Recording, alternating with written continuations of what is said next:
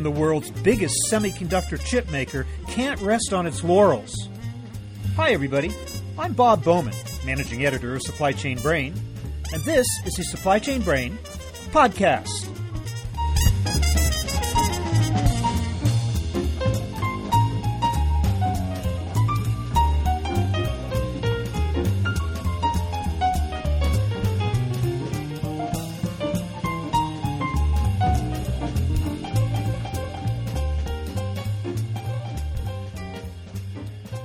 Intel has been a high-tech powerhouse for almost 50 years. Its chips, controllers, processors, and integrated circuits are found in many, if not most, of the world's computing devices. Revenues last year were nearly $56 billion. Back in 2007, though, the company saw itself as lagging in some key areas. It was no longer considered world-class in reliability, customer responsiveness, and control of supply chain costs. So Intel embarked on an aggressive program to change that. It put into place strict performance metrics, benchmarked itself against the competition, and set out to improve operations across the board.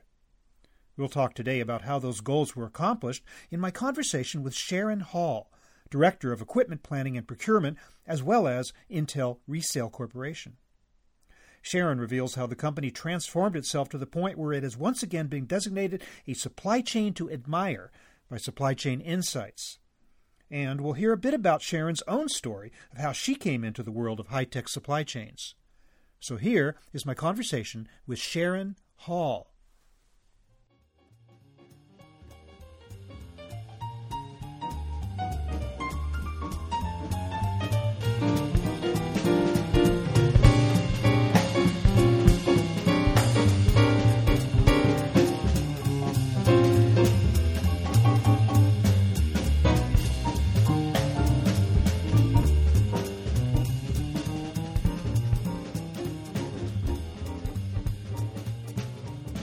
Sharon Hall, welcome to the program.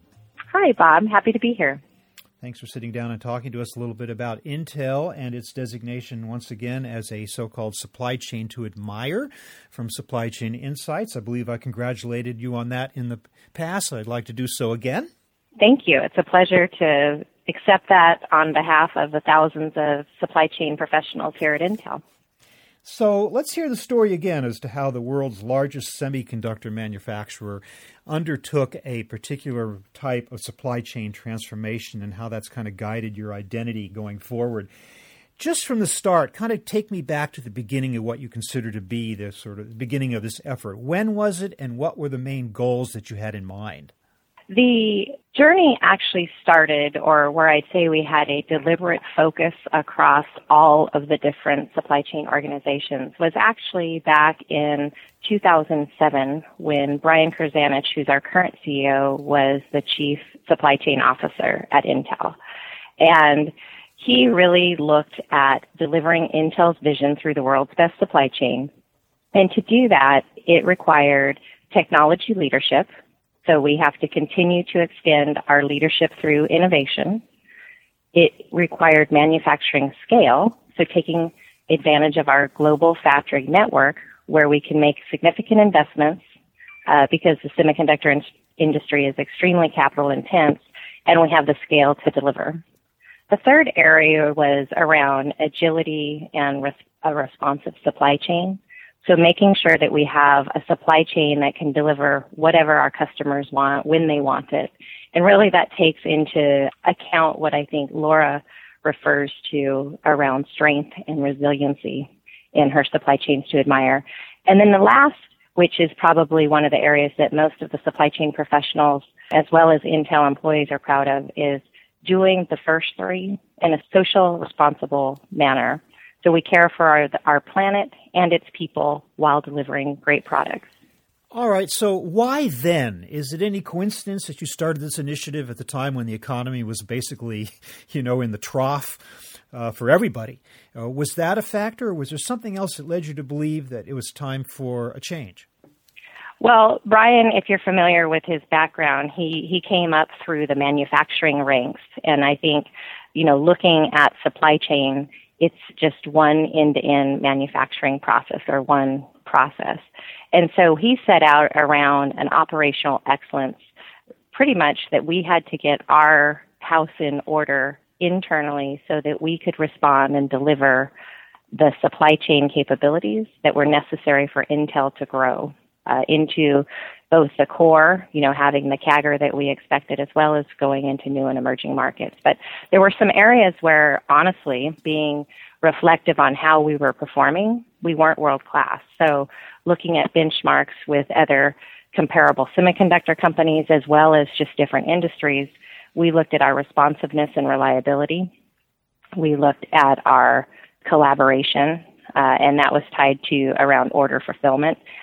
Just our supply chain cost as a percentage of revenue, and then increased visibility and self-service when we talk about just customers' ability to help and responsiveness. And across those different areas that I shared, we really started measuring in 2008. So you recall I mentioned that we started our journey, say, in 2007. 2008 is where we really, through the benchmarking and or just understanding our current performance, we put ourselves on a path to drive improvements. And in the case of responsiveness and reliability, we had a 78% improvement over a 5-year period. And then for perfect order performance, so the reliability aspect, a 32% performance within that 5-year period. So it really comes down to you get what you measure. So we really tried to understand some of the key supply chain metrics, and then we focused and dedicated ourselves to driving those improvements internally. Well, I want to address some of those metrics in a moment, but I'm just wondering, how important was it that Brian was, in fact, a former chief supply chain officer? Was that essential to this going forward in the way that it did?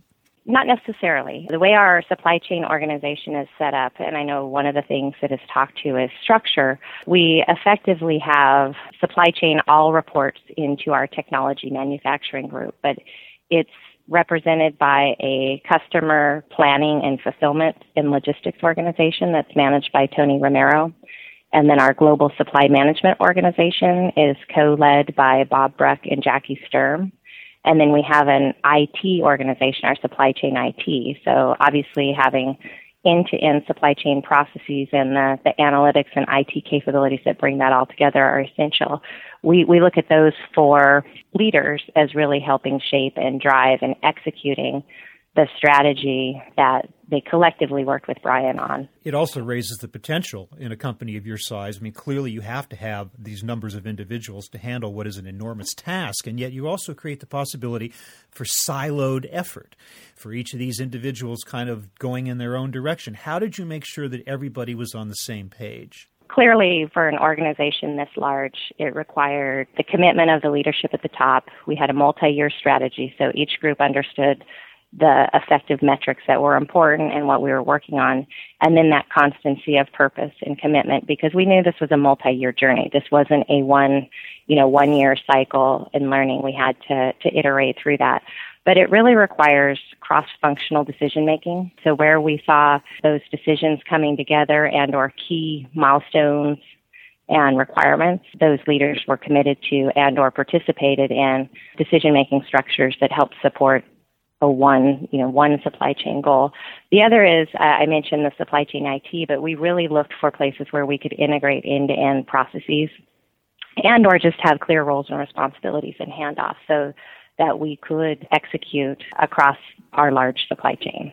Are we perfect? Absolutely not, right? As the dynamics of the supply chain shift, we are constantly iterating and evolving the decision-making structure and or making clear when we start working on programs that what used to be, in some cases, an afterthought, we have our supply chain professionals at the forefront are very clear on who's the decision maker and or, what are the upstream and downstream interdependencies to drive success. We are a very networked or matrixed organization. How often did you get all those individuals in the same room then and now? Or for that matter, is it even important to do so? Those individuals are in the room all the time together, and I say the virtual room because we're a global supply chain, but we have weekly meetings throughout, depending on what problems or issues we're working through, that require both partnership and participation as well as decision making. So I can look at my calendar any week and we'll be interacting and see these individuals as well as myself and my peers working through problems not in silos but collaborating to ensure the best supply chain outcome and capabilities for Intel. Okay, you talked about benchmarking. Where did you get your benchmarks from? We have a variety of benchmarks and or different analysts that we work with. But one of the benefits of working with Laura and Supply Chain Insights, as well as we work with some other analysts, we're able to get their insight and or inquiry into companies where we may not be able to benchmark in depth. But we bring in those different metrics and or try to understand where we are performing relative to within our industry is also across different industries is really important. And the other is we attend conferences and send our supply chain professionals out across the world and also interacting with suppliers to understand what challenges or problems they're working through and how those solutions that may be solved in different situations might be applicable or help us rather than try to solve problems in isolation. It's a competitive world, however, and I'm wondering to what extent do other semiconductor manufacturers play it, and you too, kind of close to the vest. Did you have access to your competitors in this effort, or did you kind of have to go in a roundabout way and maybe benchmark against other industries instead? We do a combination of both. Obviously, in competition, we like to call it co-opetition, but we have fellow travelers that within the semiconductor industry, there are not a lot of competitors anymore. So that with the consolidation and whatnot, we have to work together and partner together upstream to do the ecosystem shaping and development and ensure the right R&D investments with our suppliers and the supply chain in order for us to all be successful going forward.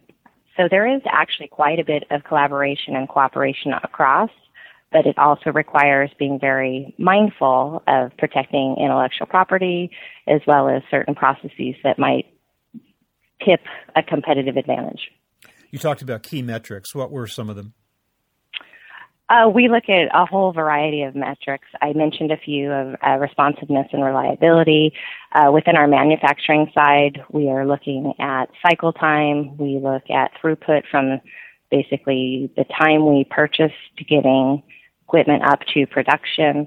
Within the ecosystem development, we look at time to market. In the procurement area where we're looking at the number of procurement employees to total managed spends, as well as perfect order management for procurement. There's a very long list of metrics, so depending on the area that we are benchmarking, we dial that in based on the area that we're trying to focus. How does everybody know how they're doing? Like, what is the form in which you display these key performance indicators so that the organization as a whole knows exactly what's going on and what's to be done? Yeah, so at the highest level, and I mentioned this when I spoke at the Supply Chain Insight Conference, we use basically 5 tenets that we manage our matrix to, and that is cost, quality, availability, technology, and sustainability. So within that umbrella, it's where we have metrics then that drill down based on the sort of functional area of business that we're working, as well as we have either core or mature areas of our supply chain where certain metrics apply, as well as when we're going into emerging or we're developing and shaping a supply chain, it may be premature to have those mature metrics in place, in which case we're looking at, innovation and or revenue growth and time to market.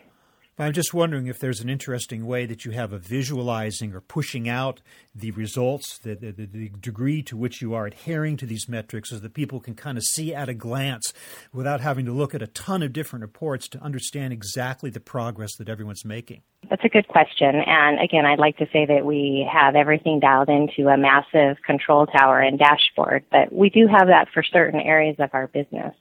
And we have regular quarterly tied to our quarterly reporting. We have quarterly group syncs where the different leaders that I mentioned, Tony, Bob, and Jackie, are sharing the specific metrics for our areas of business that are driving the supply chain strategy. So we very clearly have visuals that are both available to employees on websites and or based on certain reporting through our analytics. They have access into metrics that are appropriate for their area of focus and the individual employee's deliverables. So you'll excuse me if I say that you're making all this sound awfully easy. What were the biggest challenges or the biggest challenges you faced along the way? The biggest challenge I think we've faced along the way, I actually am going to give you two. I think information flow and communication, so you mentioned we're through a highly matrixed organization and a very large supply chain. How do you get the signal and information to the people who need to know? So we continue to work on methods of communication, whether that's through integrated tools to just emailing and sensing and getting information into the hands, basically real time where we can. The other piece that I spoke on at the Supply Chain Insights Conference was around our people talent.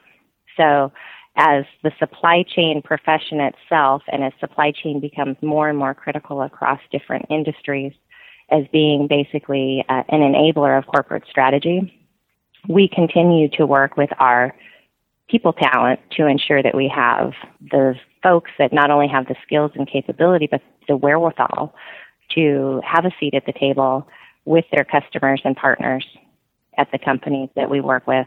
These are human beings, though, and human beings can be adverse to change even in the best of circumstances. Did you have any challenges in bringing everybody along on this journey? To some extent, yes, but I think the supply chain professionals that have been on this journey with us sort of throughout, as well as those that continue to be excited about where we're going, we're energized and excited about the opportunities as well as invigorated by the sheer challenge as we go into some of these areas. And I'm not sitting here and I don't want to sit here and say it's easy. It's not, but it's that challenge and that conviction that we have, knowing that supply chain can actually help our corporation deliver the growth that we need and or the great products that we're looking forward to deliver. That's what excites me every day and makes me want to come, fight the battle and work through the challenges that we have with not only our internal partners, but working with suppliers and the different regulatory bodies that we have to work through across the globe. No matter how much you strive to bring down your lead time, your manufacturing lead time, it's there all the same. It's just built into the nature of your product.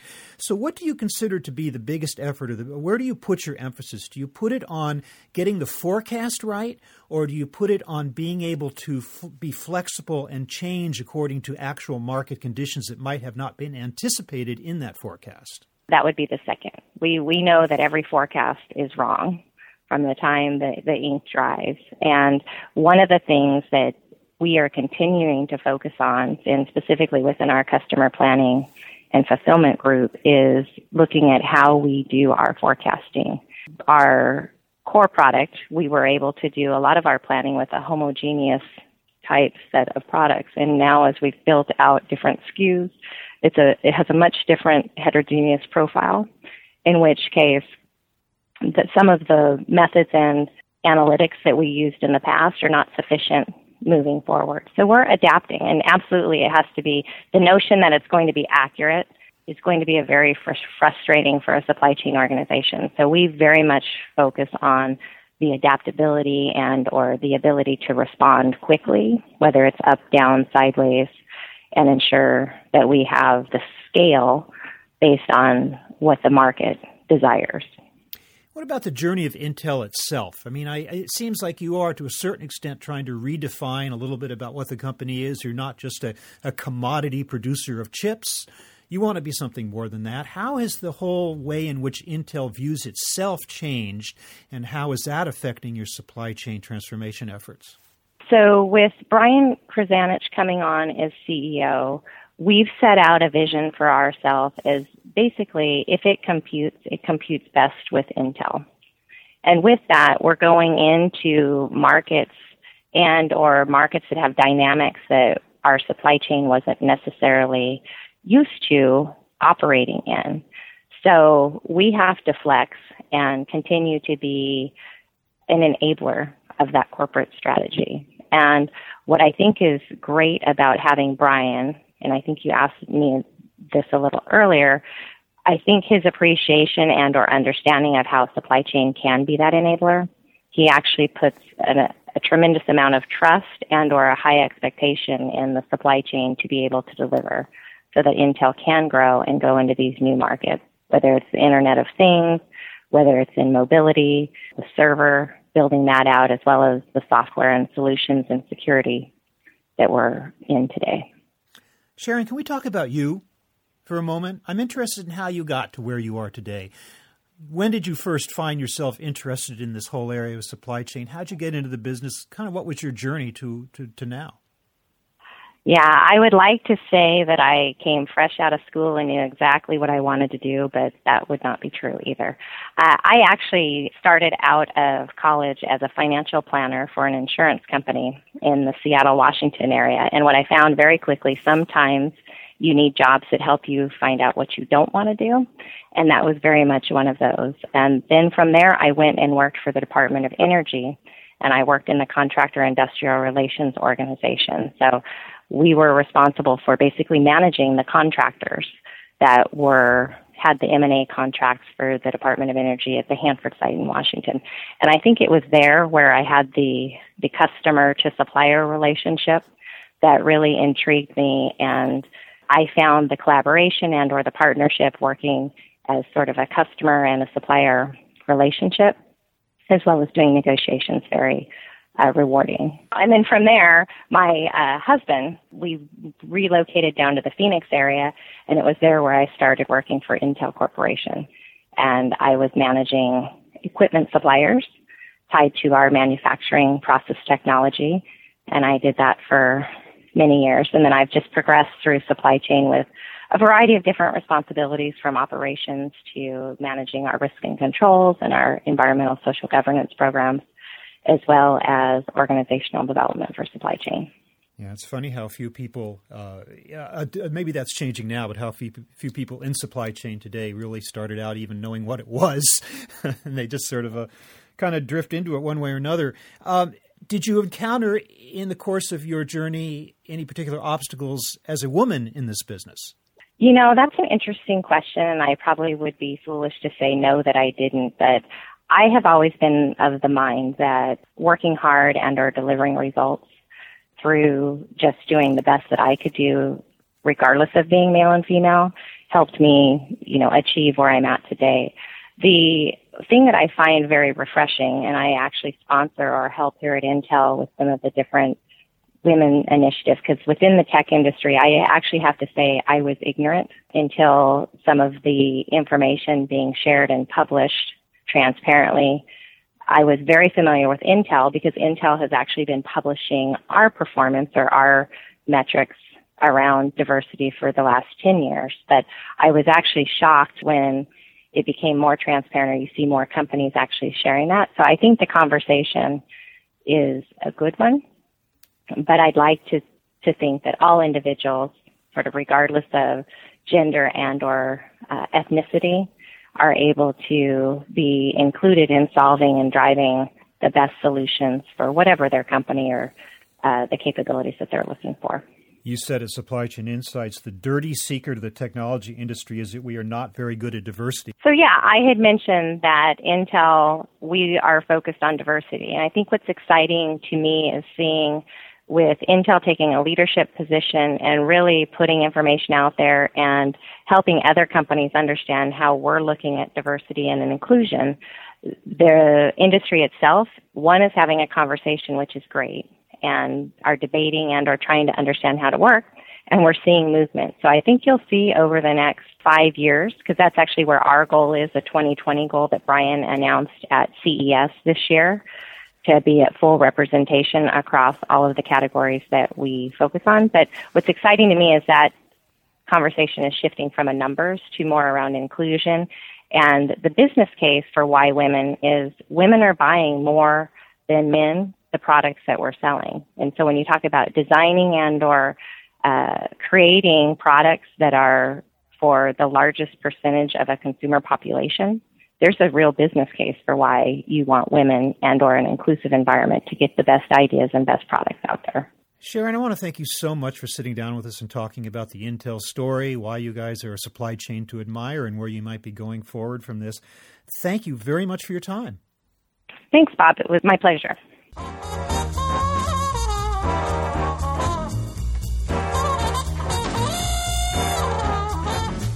That was my conversation with Sharon Hall of Intel, talking about how the company transformed its supply chain. We're online at www.supplychainbrain.com, where we post a new episode of this podcast for streaming or downloading every Friday. You can also read my Think Tank blog, watch thousands of videos, and access all of our other content, including the digital edition of our magazine. Look for us on Facebook and LinkedIn, and follow us on Twitter, @SCBrain. You can also download or subscribe to the podcast on iTunes. Got any comments or suggestions on this or any episode? Email me at rbowman@supplychainbrain.com. Happy New Year, and see you next time.